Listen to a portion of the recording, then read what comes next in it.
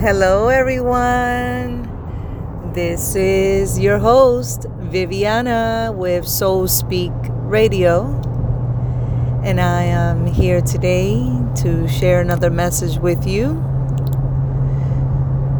If you want to learn more about me and check out my craft, you can look me up on Instagram, gorgeous_radiance. Today, I posted another inspiration, and it says, where I am today does not necessarily mean I will be in the same place and space tomorrow. Life is ever changing and transforming into a higher state of living and breathing. Did you receive that? For me, I have to remind myself that because I am in a certain area and space in my life right now, today, it does not mean I'm going to be there tomorrow. This applies to my practice, my morning practice today, when I was doing some postures, and it felt quite difficult, and it opened up the way for me to focus on my breathing, right? And I reminded myself, it doesn't mean that, tomorrow will be the same. Tomorrow might be worse, or, it might feel better on my body. And I can relate that to life as well, because what you're experiencing today and who you feel that you are today can be a totally different person tomorrow if you so choose to. It goes back to my previous podcast about showing up for yourself differently. And that's what it takes. And you can show up for yourself differently at any moment. You don't necessarily have to wait until tomorrow. And so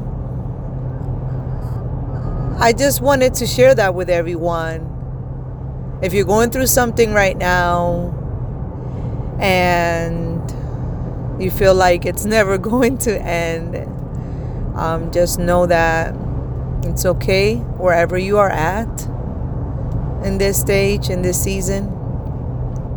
And you have plenty of moments throughout your day, and there's always tomorrow. Although really there is no tomorrow, there is no yesterday, there is no present, there is no past, there's only now. And now it's what matters, what you decide to do now. I feel like that's truly the message here. And so how can you practice being in the now? You can start by doing simple things like when you are washing dishes, just feel the warm water, smell the scent of the soap, hear the water running, the kids, whatever's in your environment, how you feeling. That's being in the moment. Or when you bite into a juicy apple and you feel the crunchiness in your teeth and the juice in your mouth and, the tanginess in your taste buds and how your face squinches up. Like, just pay attention. That's being in the now. And it's a good practice. If you want an additional resource, you can check out Eckhart Tolle.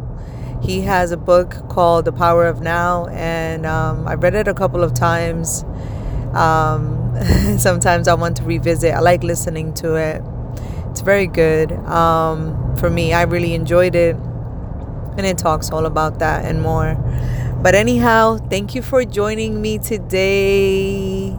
If you want to collaborate, if you have a topic you want to talk about and share with the world, then, get at me on my DM, on my Instagram, gorgeous_radiance. And please excuse the background noise. I record when I am inspired And that's usually early mornings or when I'm driving. And so, blessings to all. Ashe.